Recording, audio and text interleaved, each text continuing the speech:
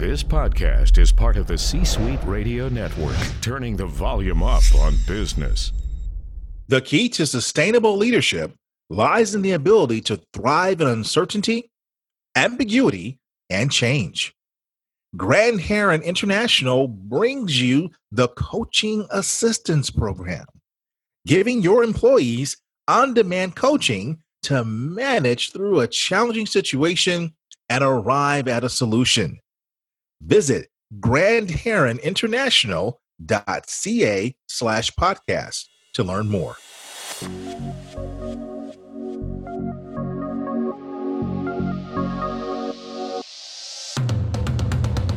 Welcome to the Keep Leading Podcast, a podcast dedicated to promoting leadership development and sharing leadership insights. Here's your host, the Leadership Accelerator, Eddie Turner. Hello.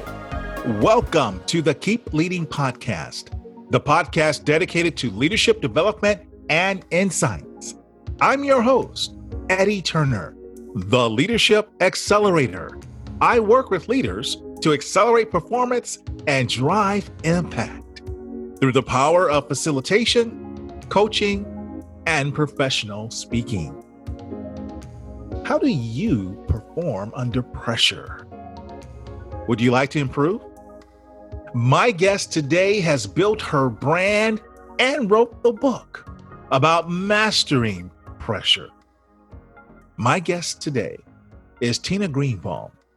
Tina is a high-performance specialist who helps leaders be effective by guiding them to their own blind spots and then supports them to get the best from the teams they lead. She is the creator of the program Mastery Under Pressure, an executive coaching program that teaches Olympic-level mindset skills for peak performance in high-stakes and high-stress environments. Tina, welcome to the Keep Leading Podcast. Thank you, Eddie. Thanks so much. I'm so happy to be here. Please tell us a little bit more about you and your background. I am, by training, a clinical social worker, and which means that I've been a psychotherapist for many years. And what I learned very early on is that people knew a lot about themselves, but they didn't have a lot of skill. And by nature, I'm a teacher. And so I found that my traditional Western psychotherapy training was only minimally effective. So I used to say to people, it's like, I hear you, but I don't feel you. And if I don't feel you, you're not going to change. So my whole career has really been about how do I help somebody change at a fundamental level? Because the body gets triggered before the mind gets triggered. So we could talk, but if we don't bring in the body and get into the emotions and that whole different language, another universe, then the change is frequently temporary. And like you, Eddie, I have a feeling I like to be really successful. And so I've been on this path for a long time, really learning to understand how people tick, what makes us change, what makes us not change, kind of staying stuck in old patterns. And it's been a pretty exciting career, actually. I hear you, but I don't feel you. Interesting. So you help people get to the point where they're able to do both. Exactly. And in our Western culture, we're not really trained to do that. And, a long time ago, my ex-husband used to say, don't let anybody know what you're doing because they're going to think you're so woo-woo. The truth is I'm not woo-woo at all. I'm very grounded. But I had to find other ways that would work. And so my first clue actually was at a yoga class where I got into that posture that's called Shavasana, or the corpse pose at the end of a class, where you just sit and you get into this deep state of relaxation. And when I first started, I was working with women with eating disorders. And they were pretty tough, and nobody had ever treated them before. And they gave us a book that said alcoholism, crossed it out, put eating disorders, and said, go. And I said, wow, if I could only get those young women to get this relaxed, because all addictions are anxiety-based, then maybe I could be successful. So that was the beginning of this mind-body connection, search. And so I've really kind of studied so many different ways to get under the conscious mind, because the unconscious rules the roost. And so we need two different languages to know how to manage ourselves, the mental side and the emotional side. Okay. And so you've put that together and developed a full program around this. And is this part of the Mastery Under Pressure program approach? Yes, it is. Tell us more. So just kind of going backwards, I had two kids that played very competitive soccer, one that was up to the national level. And again, I used to watch the kids play. And when it came to kind of right in front of that goalpost, when they had a penalty kick to kick, it wasn't the kick that they needed to practice. They needed to know how to focus and how to block everything out. And so my father was a great athlete and I love sports. And so I started to study sports psychology so that I could help my kids. Well, sports psychology is actually Eastern thought. So all the things that a great Olympic athlete trains within their mental side: focus, relaxation, dealing with negative self-talk, how to visualize, and dealing with fear. So those are the 5 areas where I started to concentrate, because I was doing it sort of intuitively anyway. And then I created it. If you never had any treatment or any help, Eddie, and you came to me for the first time, these are the things that I would want to teach you. And that's how I did it. I just sort of imagined that somebody was in front of me that had never trained before, and what were the things that they needed to learn in order to be really successful. And so I lived in Washington, D.C. I lived in New York City. I now live just outside of San Francisco. So I've worked with a lot of very, very high-powered people, a lot of lawyers, actors, dancers, performers, athletes, now tech people, serial entrepreneurs, CEOs of companies. And the truth is we're all human. And I say that good mental health is not a natural sport, it's a learned sport. Good mental health is not a natural sport, it's a learned sport. How about that? Yeah. Indeed. And I'm sure all those high-powered CEOs and athletes you work with pale in comparison to those 2 amazing young men that you raised and the lessons that you learned and developed while working with them. Yeah, I actually have 3. The 2 were athletes. The other one was a single athlete, but they've all learned the lessons. And one now is a father, and I can just see the way he's raising his children. And the truth is, that's my bigger legacy that I want to leave, is really that the more people that I can help and that I can train, the more it will lead to the next generation. Very nice. Now, you mentioned what you did with your boys, and my mind immediately went to my training early on in coaching.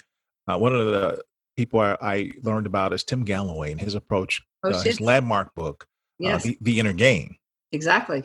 And so you talked about your children not needing to focus on kicking the ball per se, but working on their mind. So is your approach similar to what Tim outlined? Absolutely. Okay.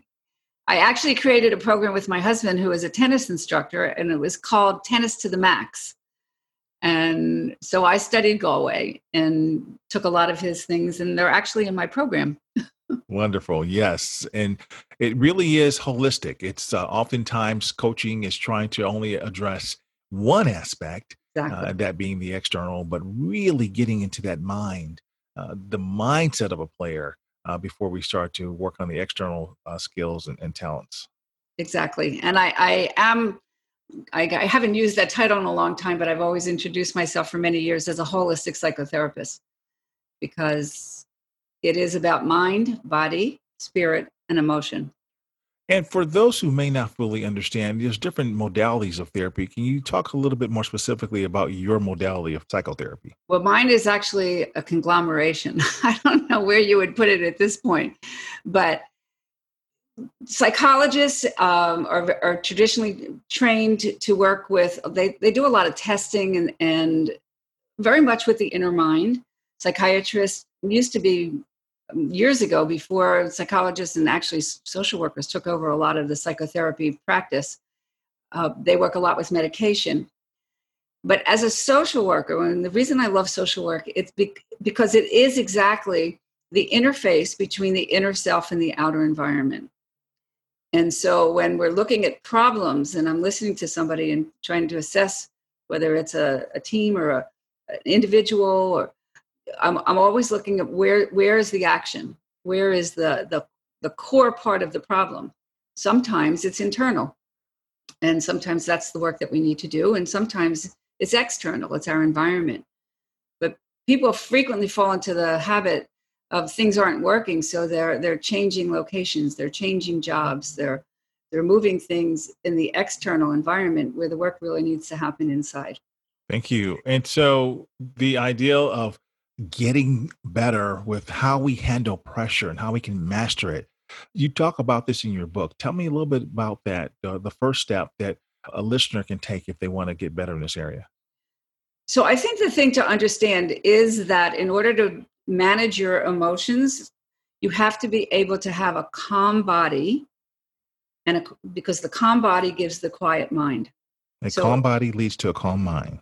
Exactly. And the two things are completely interrelated. There's nothing that you think that doesn't get registered in the body somewhere. And there's nothing that gets registered in the body that doesn't somehow get registered in the mind. I like that. So whatever I'm thinking is getting registered someplace in my body. Give me an example of that. So let's just imagine that you have a presentation to give. You and I are both speakers, and so you can relate to this. You have a presentation to give, and you've practiced, but you know that you haven't really done 100%, that there was more that you could have done and that you just didn't have enough time. And this is kind of weighing heavily on you before you walk into, get on the stage.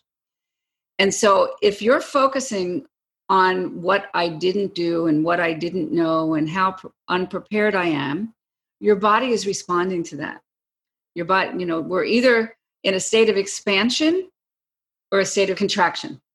So if we're worried about something, the body contracts, the muscles contract. And depending on how much they contract, they affect the mind. And then the mind becomes very spinny. Did you ever have the experience where it's like you're talking, but you're not connected? You're just kind of like a talking head, and it's like, oh, where was I? And so as we learned how to relax the body, even if that were an experience that we had that we didn't feel 100% prepared, if I focus on the things that I have prepared and that I can do well, then that chatter is more likely to go down.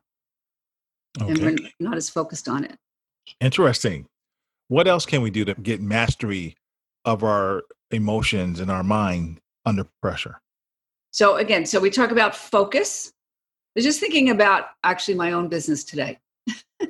And, we talk about goals and where we're going and financial things and all that kind of stuff. But the truth is, if we don't get the foundation correct and we don't focus on our systems, we can never get to the outcome that we want.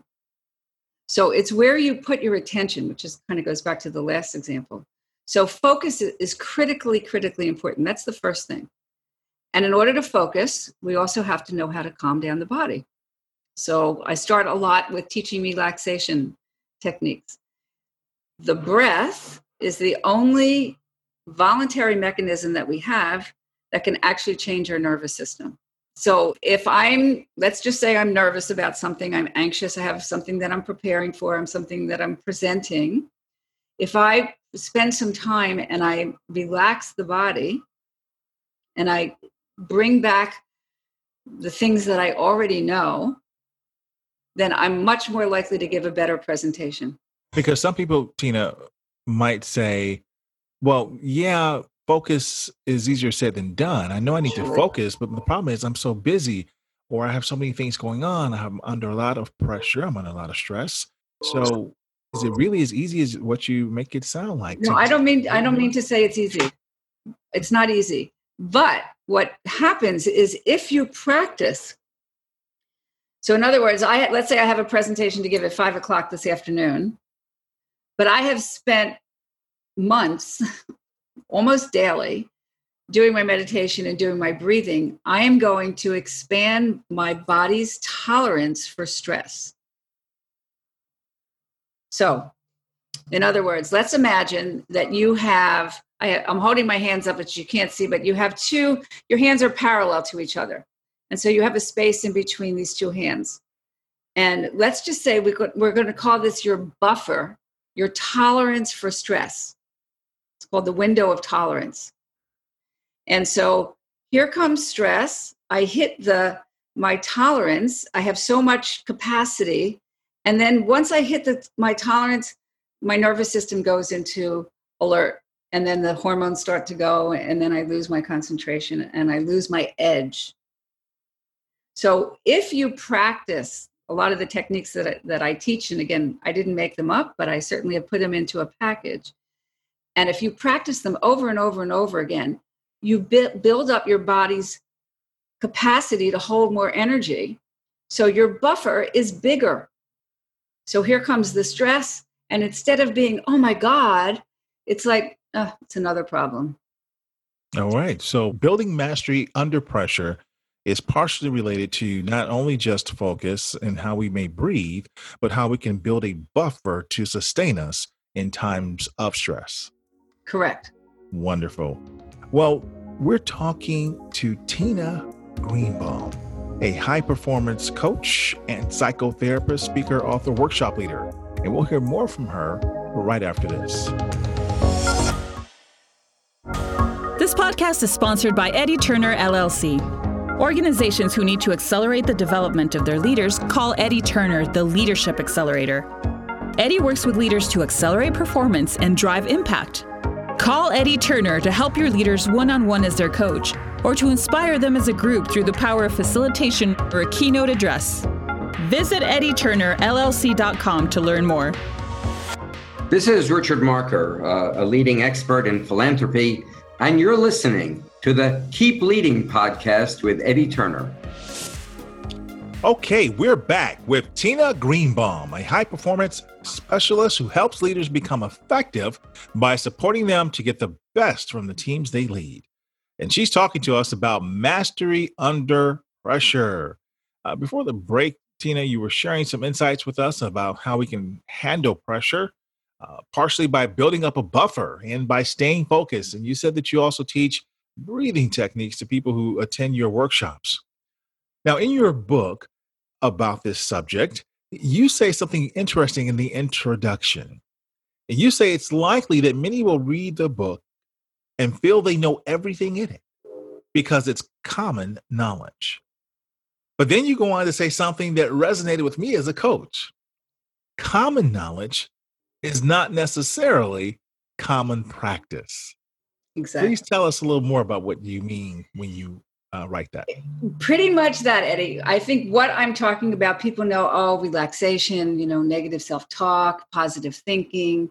These are buzzwords by now. And yet, if I were to be in an audience and ask how many people actually practice these things, the hands go way down. And as I mentioned before, if you're doing mental training, it's actually training. You are training the mind and the body to be able to tolerate more stress. And so it's all about the nervous system and how you handle the nervous system, or how the nervous system handles stress. I had a wonderful teacher who said one time, we can only go as far as our nervous system will allow. I just love that.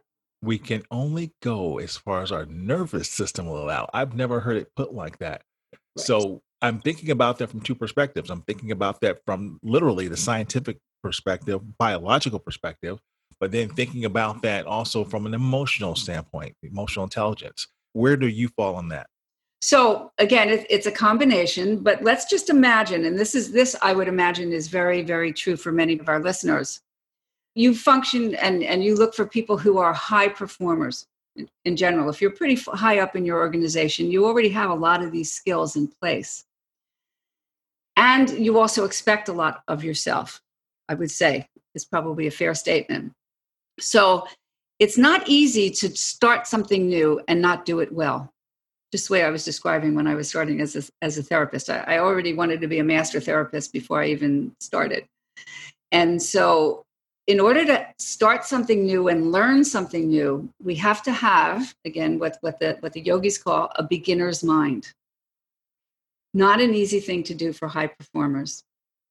And particularly when you have people underneath you that don't think as fast as you do, don't move as fast as you, don't have as much experience, that tolerance to be able to be a beginner or teach a beginner is something, again, that we have to be aware of, because otherwise it's like, oh, I can't believe that I can't believe that I can't get this. I can't believe that. And so then we start into that negative self-talk and that whole spiral that goes downward. And so we have to allow ourselves to be beginners.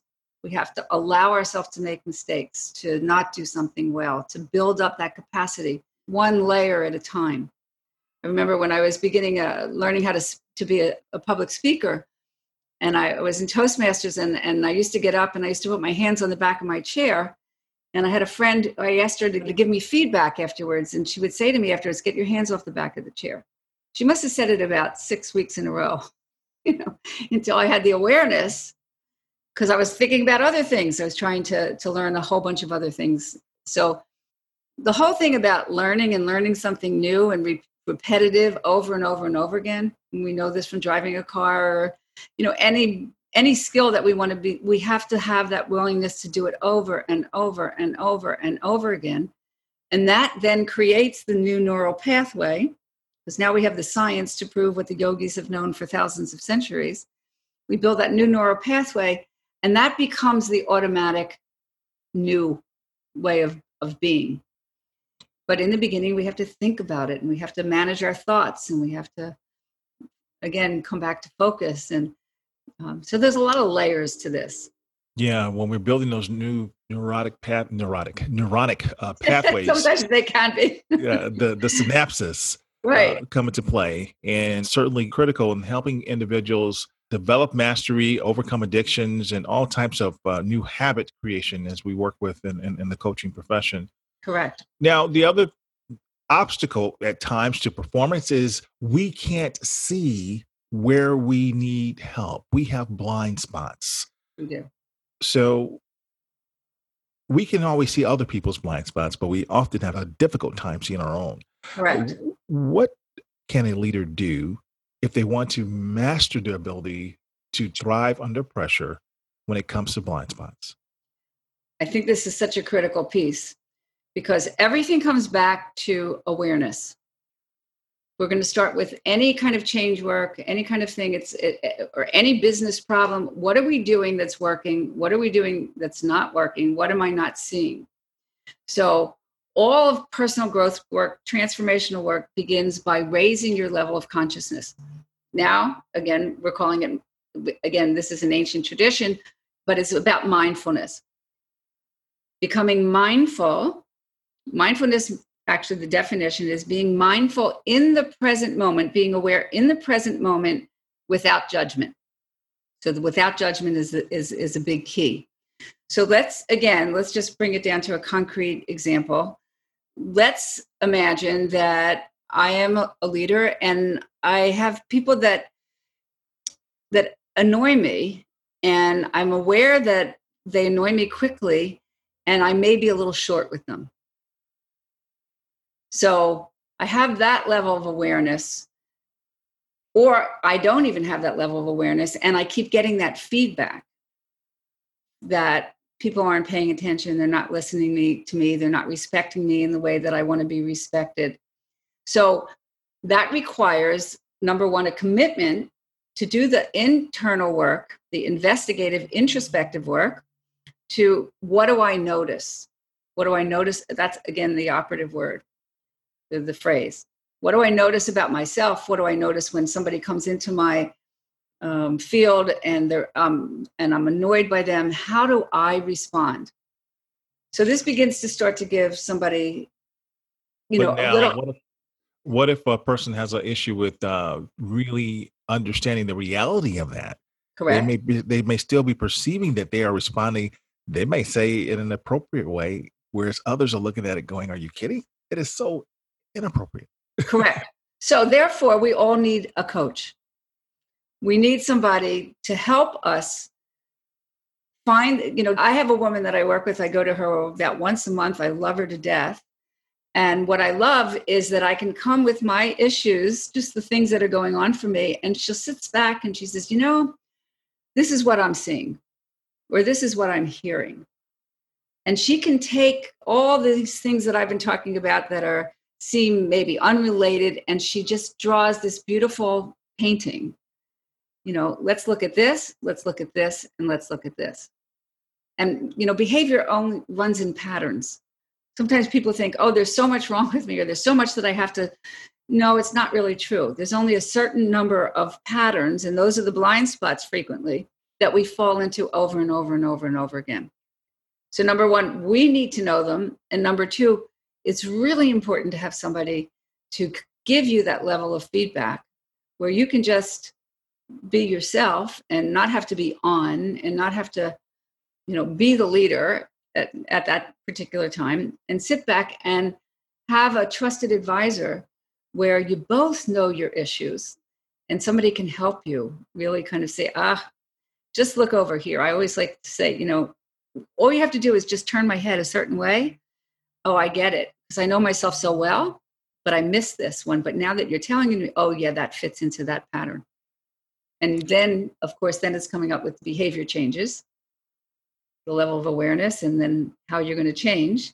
And you do it over and over and over and over and over again. And you may not do that nasty, annoying thing. All right. Well, very nice. Thank you for sharing that, Tina. So you've given us a lot to think about today. How would you summarize what we've discussed? I would summarize in the fact, if you want to be the best version of yourself, it requires work, just the same amount of work that you put into your profession. And that work is transformational. And in order to come back, transformational really means coming back to your most authentic self. So people love to be around people that are real, that have vulnerabilities, that can laugh at themselves, that are humble and have humility. And the way to do that is you become a student of yourself. And so the way that I've learned to do this, and it's been successful for me and so many of the people that I've worked with, it is a mind-body approach. Learning how to calm down the body so the mind can be clear, learning how to work with your thoughts so that you can shift them. We didn't get too much chance to talk about it, but shift them into what I call productive thinking. And so that you have a toolbox of skills that no matter what the situation, you have something that you can pull out and you say, I can use this right now.